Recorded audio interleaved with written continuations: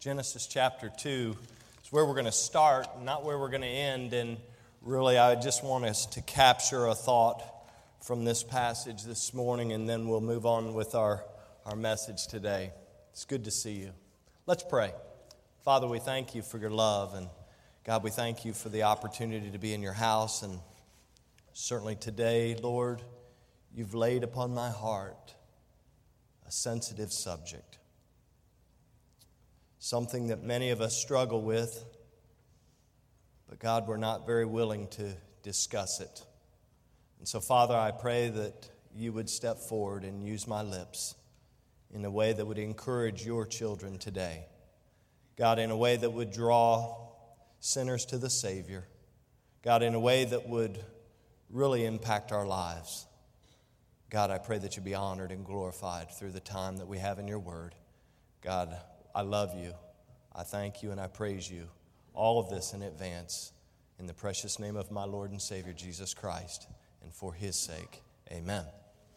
This morning I want to talk to you about something that we've all dealt with before, and I'm quite certain that we'll deal with it again as long as we have breath. And I just want us to catch a concept here from Genesis chapter 2 in verse number 18. Notice with me again. The Bible says, "And the Lord God said, 'It is not good that man should be alone.'" Stop. It is not good that man should be alone. In fact, when we look at this passage, the first thing, when we think about God's created order, the first thing that caught God's eye was man's loneliness. He looked around at all the things that he had created, all the things that had been established, the stars in their sockets, and certainly we know from Psalm 19 that the heavens declare the glory of God. And he looked around, and then he looked and he saw man, and he said, "It is not good that man should be alone." Hence the follow-up, "I will step in. I will step in and I will create a helpmeet for him, because he will be no good on his own." God looked and he saw that loneliness was a problem. It was something that would plague Adam. He hadn't given Adam at this point a significant, too terribly difficult job. He was to tend the garden. And yet he had created beasts of the field and fowl of the air, and on we know. And he had created male and female and of all of these things. And then he looked at man and he said, "It's not good. It's not good that he should be alone." And that word alone there comes from the root word bodad, and it actually means to divide or solitary. So what God was saying is that it wouldn't be good for man to be divided or to be set aside as something that is solitary. And so he says, I'm going to intervene. I'm going to do something about man's loneliness. And so today I want to talk to you about the topic of loneliness.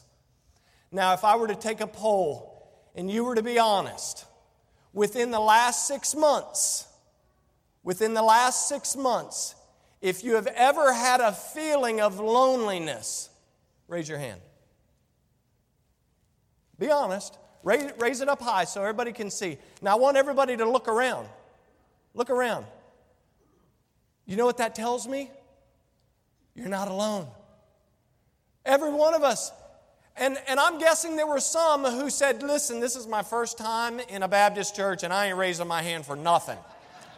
Bro, the music is good, and the atmosphere feels comfortable. The heat's on. We got power here. It's great. But I don't know how you do things in your world, but in my world, I've never been to a church where the pastor said, "Raise your hand," so I ain't doing it.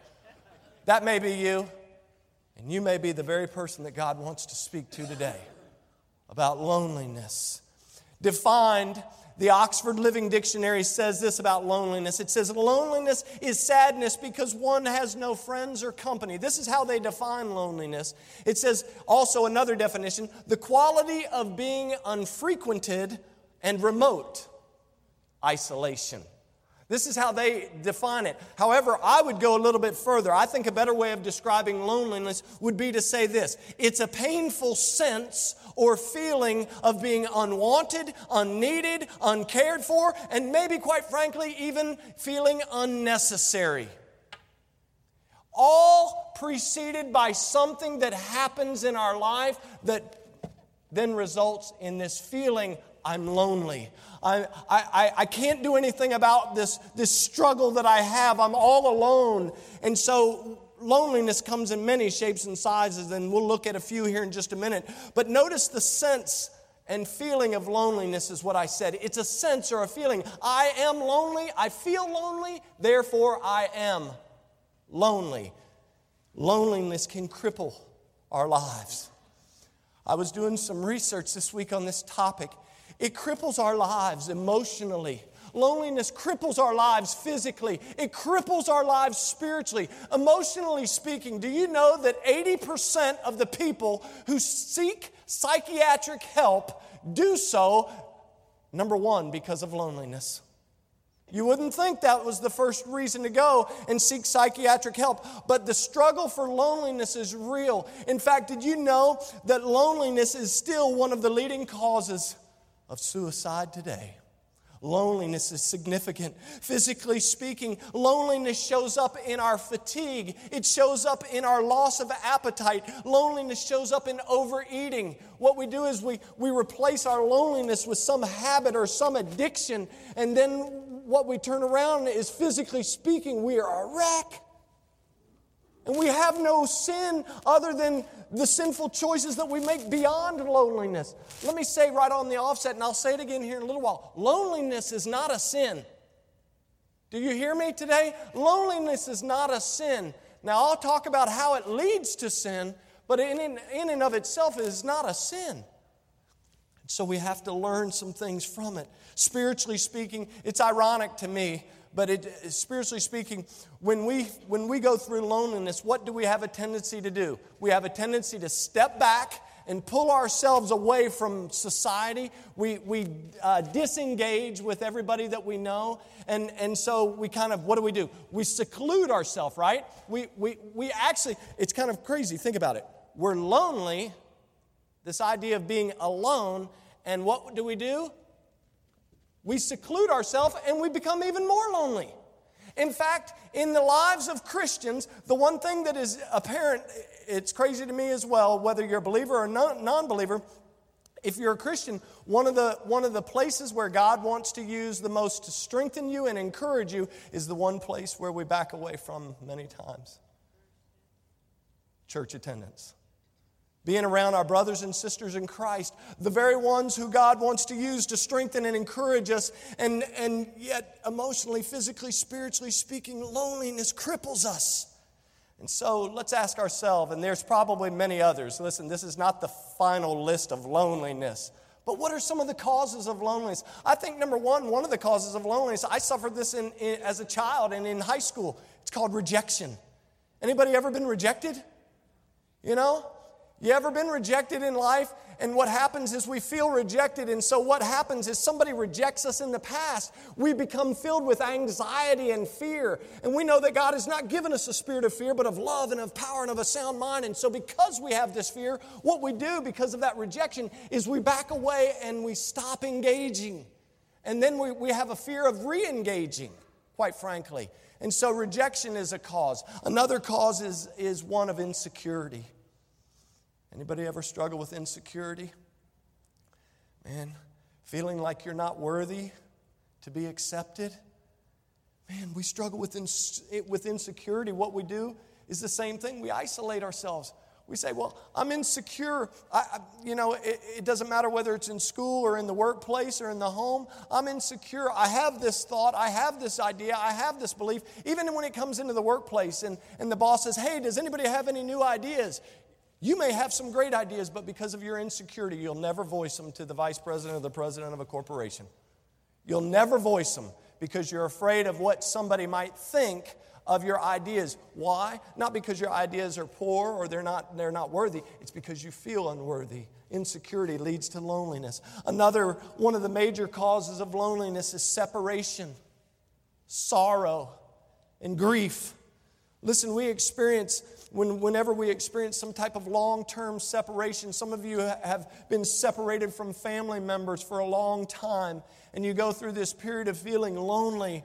Or maybe you experience the loss of a close friend or the loss of a loved one. And when this happens, here's what we convince ourselves with. We convince ourselves of this idea that no one knows how bad I hurt. Anybody ever felt like that? No one knows how bad I hurt. No one can identify with my hurt. No one's ever been through this hurt. Do you know what? I was thinking about it this morning in the craziest way. I was shaving this morning, just my neck. I was shaving, and I was thinking about Elijah. After he had that great experience against the prophets of Baal, and then he finds out Jezebel is going to kill him, and she's going to put his head on a platter and all this stuff, and he goes and he hides in the cave. He's like, there's no one out there, God. I'm all alone. And the Lord speaks to him in that small, still voice, and he says, there's 7,000 more just like you over in Jerusalem. Get out of the cave. What are you doing in the cave? Oh, that's what we do when we're lonely. We isolate ourselves. And sorrow is a real deal.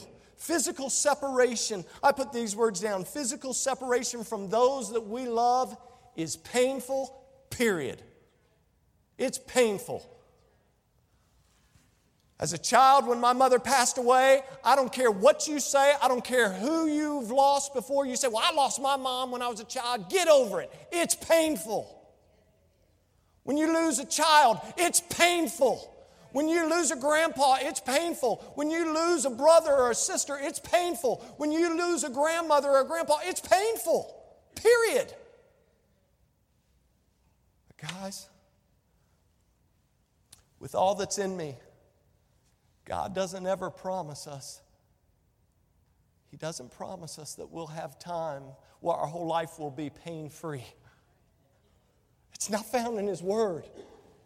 There's no guarantee, guys. Life is like a vapor. It appeareth for a little while and then it vanishes away, right? There's times, there's seasons of life. There's seasons in our life where we're going to be up on the mountaintop, and then there's seasons of our life where we're going to be in the midst of this stinking valley, and we feel like we can't get out because nobody understands how much we hurt. Martha and Mary, you remember the story in John chapter 11. They wept and they wept and they wept because they wanted the Lord to come because Lazarus was sick. But Jesus, the disciples told him, hey, he's sick. And Jesus like, yeah, we'll deal with Lazarus in a little while. And Lazarus dies. When Jesus gets there, they're weeping. They're weeping. They're like, if you would have come, he wouldn't have died. Jesus gets so caught up in this situation and their lack of faith and everything, he starts to weep in this situation. I think about not only Martha and Mary, I think about Paul while he's in prison. This time he's in a Roman prison. He's in a dungeon. He's not on house arrest. In 2 Timothy 4, the very last letter that he writes to young Timothy, and he's alone. He's separated from those that he loves dearly. And in that passage, and we'll read it here in just a second, but in that passage, he says 3 times, come. When you come, bring this. I need you to come. He is alone. He is lonely. Adrian Rogers, former pastor of Bellevue Baptist Church in Memphis, Tennessee, he once declared that we all have 3 basic emotional needs. Here they are. He said, number 1, we all have the need for someone to love and to have someone love us. Number 2, we have a need for somebody to understand us and to know how we feel. And then number 3, he said that we have a need for someone to need us, i.e., the need to be needed. Folks, separation, sorrow, and grief are significant life events that lead to loneliness. There's no doubt about it. What about living the life of a self-centered life? You know, that's the life that's focused on me, myself, and I. When we live a life of pride, when we live a life of selfishness, folks, that can be a very lonely journey. Because once people understand that your life is all about you, and they look at you and they say, oh, this person thinks it's all about them. Here's what people have a tendency to do. They say, enjoy the trip. Because I ain't hanging out with you because I need a friend. Now, we know we have a friend that sticks closer than a brother in Jesus. I think that's Proverbs 18:24. But I need a friend, and because I look at your life and I see that you're all about yourself, I have no need of that. And so in our very mindset of me, myself, and I, we create this barrier of loneliness. What about this? When we live sinful lifestyles. When we live sinful lifestyles. You say, well, what is that all about? We're all here, aren't we? Hey, we're all not without sin, though. We're here, and I'm thankful that we're here to worship the Lord. But when we live sinful lifestyles, quite frankly, the truth is that sin builds walls. It builds up walls. It builds up a wall between us and God, and it builds up a wall between us and our family. It builds up walls between us and our co-workers. It builds up walls between us and our neighbors, and on and on. You can just keep on going. By the way, that wall that was built up began all the way back in the Garden of Eden. And it continued, when Adam and Eve made that choice. And then it continues in Genesis chapter 3 when Cain does what he does to his brother Abel. And actually, if you know the rest of the story of Cain, he's actually driven away from God. He's driven away from his home. He's driven away from his family. Why? Because of the sinful choices that he was making. Oh, listen, sinful lifestyles can cause wedges. There's no loneliness, folks, quite as bitter as the person who professes one thing with his or her lips, but their life communicates a totally different story. Hiding the facts can be quite lonely. I remember when I was in the military, I used to hide the facts. This is before phones now have GPS trackers on them. I used to tell my wife that I had left work when I hadn't left work. Men, are you guilty of that? Ladies, are you guilty of that? Because I was so focused on getting things done. I wanted to get promoted so bad. I wanted to make a living for my family. I thought, man, if I'll just get that one promotion, if I'll just make it to E9, if I could just become a sergeant major, I'll have it made. I got that promotion. And I was able to retire.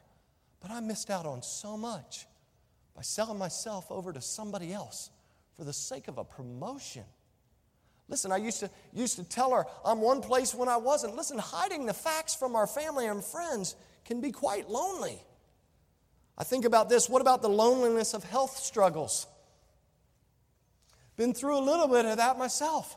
I know a little bit about that. I think about the passage in John chapter 5. You know the scene. Everybody's at the pool of Bethesda and got all these sick people lying around the pool. You remember the scene in John chapter 5. And there's this one man. He's been laying there. He's actually been laying at the pool for 38 years. This is a man with an infirmity. In fact, the Bible calls him, in the King James Version, it says the impotent man. He's not important. He's impotent. He's feeble. He's got a sickness. He's got an infirmity. And he's laying there for 38 years. And in verse number 6 of John chapter 5, Jesus says, "Wilt thou be made whole?" And the words of this man remind me that although there were multitudes of people in that porch, in that area around that pool, waiting and seeking to be healed, when the angel stirred the water, they were focused on the water instead of the living water. They were focused on the wrong thing. But all these people were gathered around. I think about the man's words in verse number 7. He says, "I have no man." I'm here alone. I have no man that when the water's stirred, somebody will put my hand in the water and I'll be healed. I'm alone. There's no way that I can be healed. And yet he laid there for 38 years alone. Oh, physically speaking, we go through some health struggles. And we feel like we're all alone. I have no man that will take me and put me somewhere where I might be healed, where my health might be restored. Oh, loneliness comes when we try to live holy and acceptable lives in the midst of an unholy culture. And literally all of these causes, we could go on. You guys say, hey, you haven't even touched the cause that led me to loneliness. I told you it's not a complete list. But all of these causes, when I look at them, in some way, shape, or form, inevitably, they all lead to a form of isolation and solitude. So what do? Well, I would suggest the only thing we can do is look at Scripture. I think about others in Scripture who had struggled with loneliness. You think about Job. You think he had a loneliness issue? I mean, in chapter 1, he loses his children, he loses his barns, he loses his animals, he loses everything. Chapter 2, his life is stricken with boils all over his body. I mean, and his wife tells him to curse God and die. And so there's even a little bit of separation between the husband and the wife going on. And he says, hey, you speak as a strange woman. What happened to my wife? What have you done with my wife? And so we have this whole story, and you read on throughout the whole passage of Job. There's one thing I know about Job, is that he knew that there was a way beyond his loneliness. In Job chapter 19, notice what he says. He says, know now that God hath overthrown me and hath compassed me with his net. And then drop down in verse 14 of the same chapter, Job says this. He says, my kinsfolk, i.e. my family, my kinsfolk have failed. And my familiar friends, notice what he says. My familiar friends have forgotten me. Anybody ever felt like that? Anybody ever felt like your family had deserted you? They had literally failed you, and your familiar friends, they had forgotten all about you in the midst of your struggle of loneliness? Oh, in verse number 19, if you go on down to verse 19, Job continues. He says, all my inward friends abhorred me. That word abhorred means they loathed and they detested me. He says, all my friends, they detested me. Notice what it says, and they whom I loved are turned against me. The ones that I love are actually turned against me in the midst of my suffering. But notice what Job, he had a right understanding of things, because in verse number 25 of the same chapter, he says this, for I know, I have confidence, for I know that my Redeemer liveth, and that he shall stand in the latter day upon the earth. Yes, Job understood that his loneliness was only a temporary thing. Only temporary for Job. He says, I know my Redeemer lives. In our loneliness, I want to encourage you, be reminded, your Redeemer lives. He is alive today, tomorrow, and forever. We have an advocate with the Father, the man Christ Jesus. He was tempted in all points just as you and I were, Hebrews chapter 4 tells us, yet he committed no sin. Oh man, what a great thought to think that our loneliness is only a temporary situation. You think about David. This is a man after God's own heart, but you think he suffered from some loneliness? I mean, he was chased by Saul, King Saul. He was literally chased by his own family. He was uprooted and moved on occasion. And in Psalm 102, notice the words of how destitute David is. In Psalm 102, verse number 6, he expresses his solitude by saying these words. He says, I am like a pelican of the wilderness. I am like an owl of the desert. Anybody ever been to the desert? You ever see an owl in the desert? You think an owl's going to survive in the desert? This is how destitute, this is how lonely David is in this prayer. He says, I'm like an owl in the desert. He says, I watch and am as a sparrow alone on the housetop. I don't know if any of this is getting through, but truly there is no deeper sadness that comes to mind than the thought of being lonely. There's no deeper sadness than the thought that comes to mind when you and I struggle with loneliness, to feel like we have no friend, to feel like no one cares, to feel like no one is concerned about what may or may not happen, whether we live or whether we die. It's unnerving. It's unnerving, quite honestly, this idea of loneliness. In his loneliness and affliction, David turned again and again to the one that he knew that he could trust. Much like Job in Psalm 25:16, in his prayer, David says these words to God. He's trying to get his attention. He says, turn thee unto me. He says, listen, quit paying attention to other people. I need you to turn to me. I need you to hear me. I need you to answer me. If you go to Psalm 86, we were studying that a couple of weeks ago on a Wednesday night. David says, I am poor and I am needy. And those words in that passage of Psalm 86 verse 1, poor and needy, mean that he was an afflicted beggar. And David says, turn to me in this passage. He says, turn thee unto me and have mercy upon me, for I am desolate and afflicted. And then if you drop down just a few short verses in that same prayer to verse number 21, David ultimately, he knew that his ultimate and only hope was in God. In verse 21, he says, let integrity and uprightness preserve me. Why do we add preservatives to food? So that they last longer, so that they keep. David says, let integrity and uprightness preserve me, to keep me. And then what does he say at the end of his prayer? He says, for I wait on thee. The answer to loneliness will not be found in Pastor Greg. The answer to loneliness will only ever be found in Jesus Christ. Jeremiah, the weeping prophet, he struggled with loneliness. What an agonizing story. God gives him a really exciting job to do. Go tell my people that I'm going to destroy them. Jeremiah's like, I'm the wrong man. He's kind of like Moses at the beginning of Jeremiah chapter 1. He's like, you got the wrong guy for the job. And the Bible says, the word of the Lord came unto Jeremiah, saying. I'm like, what? That sounds terrifying. The word of the Lord came unto Jeremiah. The word of the Lord came unto and put your name in place. The word of the Lord comes unto each and every one of us when we hear it declared, when we hear it preached and taught, and when we read it.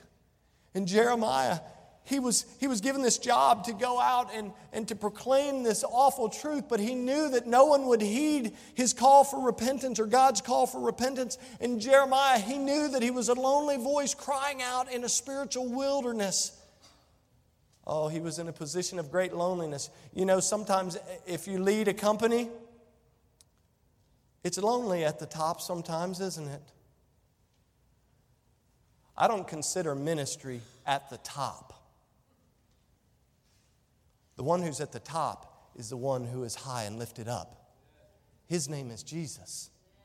He's the only one who sits upon the throne. But I can tell you this, in the 4.5 years that I've been serving as pastor of this church, it's quite lonely. People who used to, please don't call me and ask me to do something tomorrow. People who used to like to hang out, stay with me.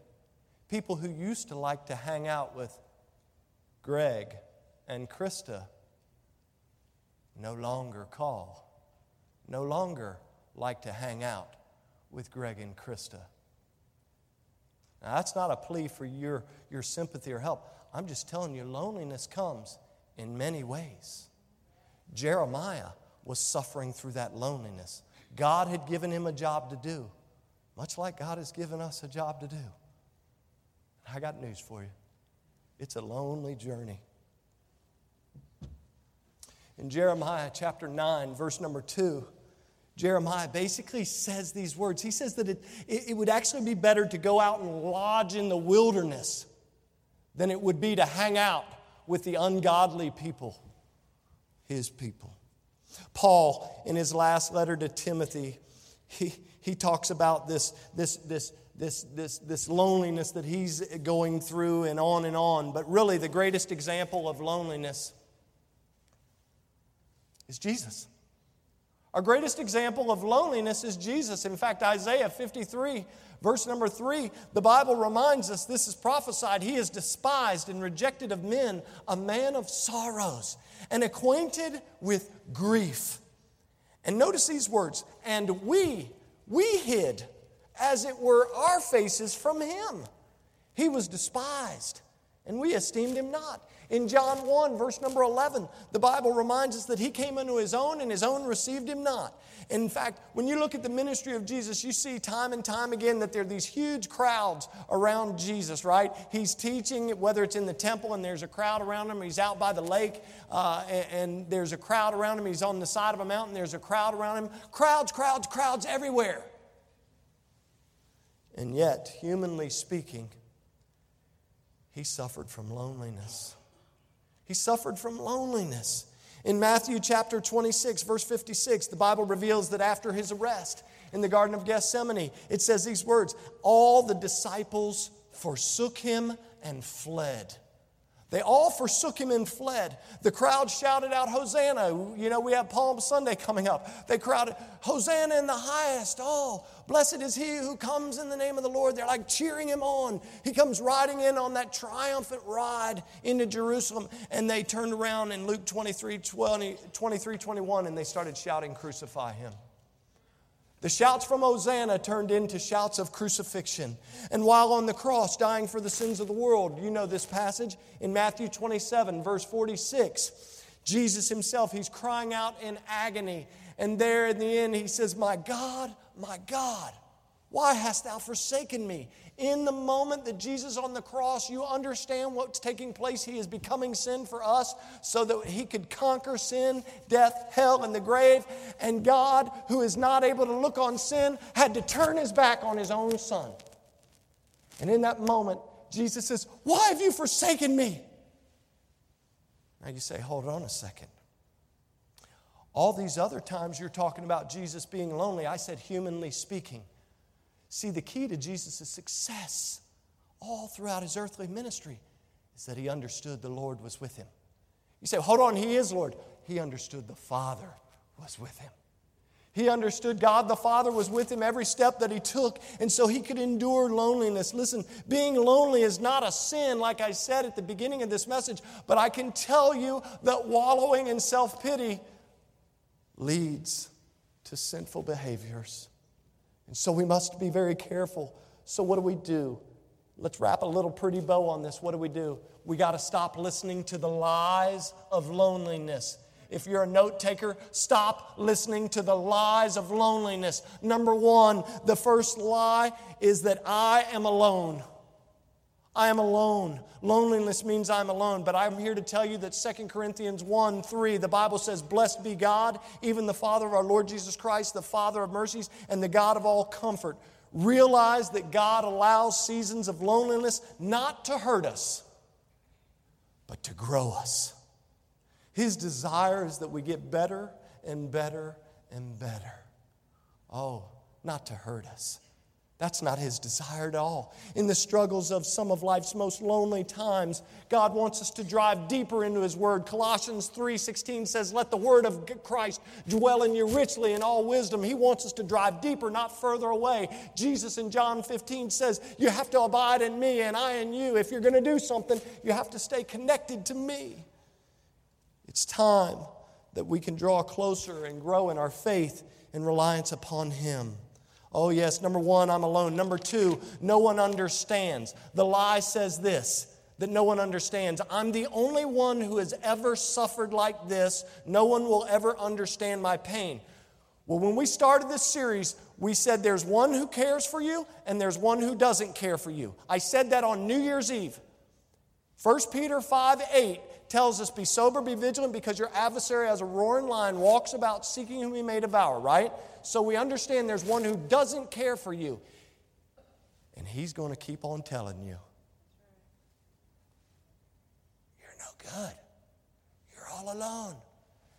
You're pathetic. I am. Just leave Jesus alone. Quit worshiping him. He's not going to do anything for you. Find your strength in me. I have what you need. I have pleasure that will last your life. No, he has pleasure for a season. But we also know that the verse right before 1 Peter 5:8 says and tells you and I that we can cast our care on the Lord. Why? Because he cares for us. See, there's one who doesn't care for us, and there's one that doesn't. There's one who doesn't, and there's one who does. And if you've been afflicted with this sorrow and sadness and sickness and otherwise, and you're allowing the devil to have a field day in your mind and in your heart and in your life, he's winning the battle. He's winning the battle. 2 Corinthians 1:5-6 in that same passage. The Bible says this, for as the sufferings of Christ abound in us, so our consolation also aboundeth in Christ. And whether we be afflicted, notice it says this, and whether we be afflicted, it is for, why?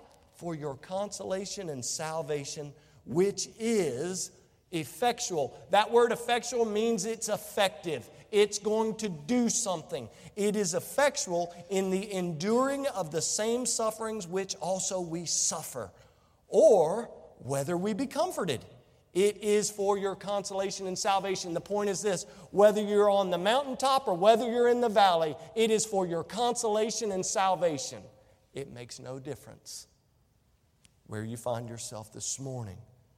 Jesus Christ is the only one who can enter into our pain fully and completely. Why? Because He knows our hearts, He knows our temperaments, He knows our insecurities, He knows our fears.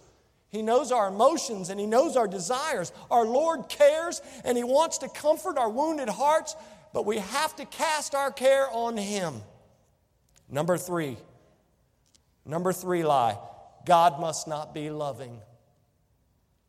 The devil tells us that God doesn't love you anymore, that He allowed this to come into your life because you are unworthy. He's rejected you and He's no longer loving. The lie says this, that a loving God would never make me endure such a lonely ordeal. But here's the truth, folks. A loving God sent His Son to the old rugged cross so that you would never, so that I would never, so that the whole world would never have to be alone again. What was the first thing God saw? He saw that man was alone. And He said, I'm going to create a helpmate for him. God sent His only Son to rectify the problem on an old rugged cross so that you and I would never have to suffer from loneliness again. The third lie is that God must not be loving. Hebrews 12:3 says, for consider Him that endured such contradiction of sinners against Himself, lest ye be wearied and faint in your minds. Oh, the Lord proved His love on that cross of Calvary. The last lie that we need to stay away from, quite frankly, is the lie that says, I don't have enough faith to endure this loneliness. God, I have enough faith to believe in Jesus. I have enough faith to repent of my sins and to trust Christ as my Savior, but I am too weak. I cannot endure this loneliness any longer. Listen, the lie says this: something must be wrong with my faith if I'm struggling with loneliness. It must be a problem with my faith. My faith must be weak. I must be like those disciples when Jesus said, "O ye of little faith." He told His disciples, listen, they said, why can't we heal? Why can't we do this work that you've sent us out to do? And He says, you're a little faith. You don't have enough faith. You need to get rid of your heart of unbelief and walk in faith. And so we say that to ourselves, but remember, Jesus said this in John chapter 16 and verse 32 and 33. Jesus said, behold, the hour cometh, yea, is now come, that ye shall be scattered, every man to his own. And notice what He says, and ye shall leave me, what? You're going to leave me alone. You're going to leave me again. You're going to leave me alone. But notice what He says, and yet I am not alone, because the Father is with me. And then notice what He tells them. He says, these things have I spoken unto you, that in me ye might have peace. In the world you're going to have tribulation, but be of good cheer. I have overcome the world. Folks, the Lord understood that although the disciples would abandon Him in His darkest hour, that His Father was going to be with Him and strengthen Him. I want to encourage you this morning. You may feel alone right now. You may be like, I'm so alone. I'm struggling with loneliness. But I want to encourage you, you have not been abandoned. You have not been abandoned. Jesus Christ the righteous is with you. Listen, seasons of loneliness produce qualities of endurance and strength, and they grow our faith, and so we're not alone. And I want to remind each and every one of us in this room, this world is not your home. You may live at such and such address in Manassas, Warrenton, Hume, wherever, Bealton, Remington. You might live at some known address, but that's not your home. For the child of God, you're moving on. I'm moving on. I got good news. It doesn't matter what happens in my life with my health struggles or whatever struggles I go through. It doesn't matter, because soon and very soon, I'm going to see the King. We're going to talk about Him in a few weeks. Again, well, we talk about Him every time we get together. But we're going to celebrate our King in a few weeks. Listen, we can overcome and escape the grasp of loneliness by reminding ourselves, like Hebrews 13 says, that our Lord will never leave us nor forsake us. Oh, absolutely. He's the same yesterday, today, and forever. Psalm 147:3 tells us that He heals the broken in heart. He binds up the wounds. In Psalm 91:15, that passage there encourages us by saying that He will answer us and deliver us when we call upon Him. See, there's a caveat. You got to call upon Him. You want Him to answer, you got to speak to Him. You got to talk to Him. You got to ask Him to deliver you. Isaiah 41:10, a very familiar couple of verses of Scripture there in Isaiah 41. The Bible says, "Fear thou not, for I am with thee." The Lord says, "I am with thee. Be not dismayed, for I am thy God. I will strengthen thee, yea, I will help thee." He says, "I am with thee, I will strengthen thee, I will help thee." And then He says these words, not only will I do all those things, He says, "I will uphold thee with the right hand of my righteousness." So what do we do with all this? We have to be honest. We have to be honest enough to say, "Lord, we all struggle with loneliness on occasion. And so, Lord, we need you to forgive us. If in our loneliness we have allowed ourselves to lead to sinfulness. Lord, we need you to forgive us. Not of our loneliness, because loneliness in itself is not a sin. It's what follows loneliness that plagues so many of our lives. And so we must say, "Lord, I need you to forgive us where we fail. Lord, we need the Holy Spirit to fill us. Lord, we need other Christian friends that will encourage and strengthen us. Oh, Lord, we need you to do what you can do." Someone has said this: living in the house of loneliness is a choice. You don't have to live there. Living in the house of loneliness is a choice. You may not have become lonely by choice, but remaining lonely is something that you do not have to do. You don't have to remain in this state of loneliness. Guys, can I tell you? Because we have a lot of people in the room, and we all struggle with loneliness in different ways. For the person who's here that's never trusted Christ, I want to speak to you just for a second. If you have never realized that you need a Savior, I want to beg you to realize that in this moment. We're all sinners. We've all come short of the glory of God. We've all sinned. And you say, "Well, I've struggled with loneliness too, even though I'm not a believer, and so how do I deal with my loneliness?" You'll never deal with your loneliness apart from Christ. But here I want to caution you, because the greatest loneliness you will ever face is in eternity if you don't trust Christ. The greatest loneliness you will ever face is in a place called hell. Nobody likes to talk about hell. But I learned a long time ago that doesn't change it one bit. It's just as real on March the 4th, 2018 as it was when God created it for the devil and his angels. Hell is a real place. And Jesus told that lawyer, you know lawyers, Dave, you're here, lawyers, smart guys. Jesus told that smart guy, Nicodemus, "Verily, verily, I say unto you, except a man be born again, he cannot see the kingdom of God." Listen, we have a choice. I think about what Peter, how he admonished the people in Acts chapter 3, verse number 19. Peter admonishes the people at the temple. You remember they've healed the lame man, and everybody's like watching. They're like, "What's going on?" And they all start questioning.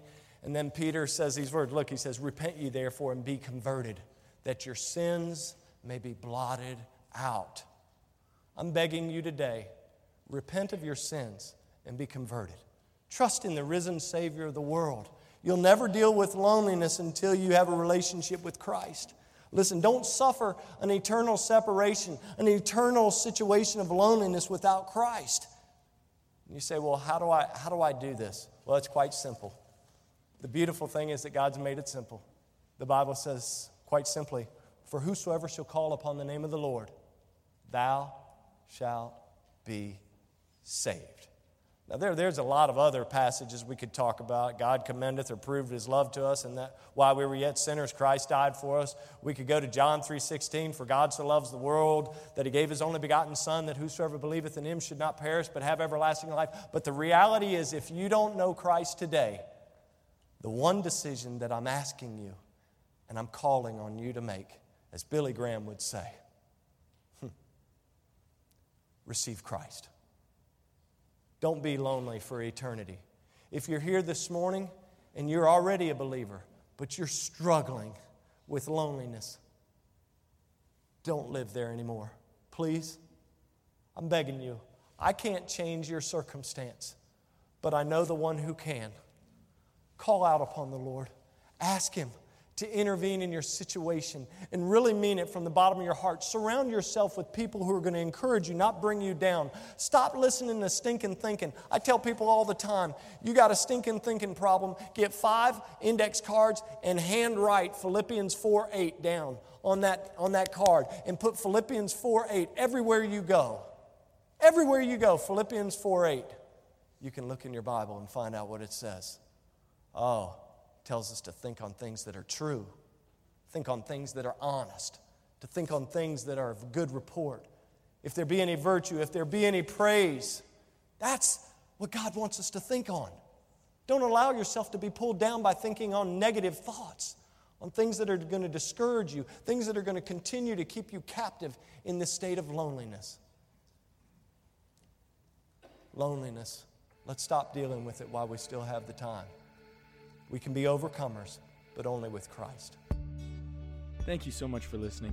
If you'd like more information about our ministry, check out our website at battlefieldbaptist.org or follow us on Facebook and Instagram. We'll see you next time.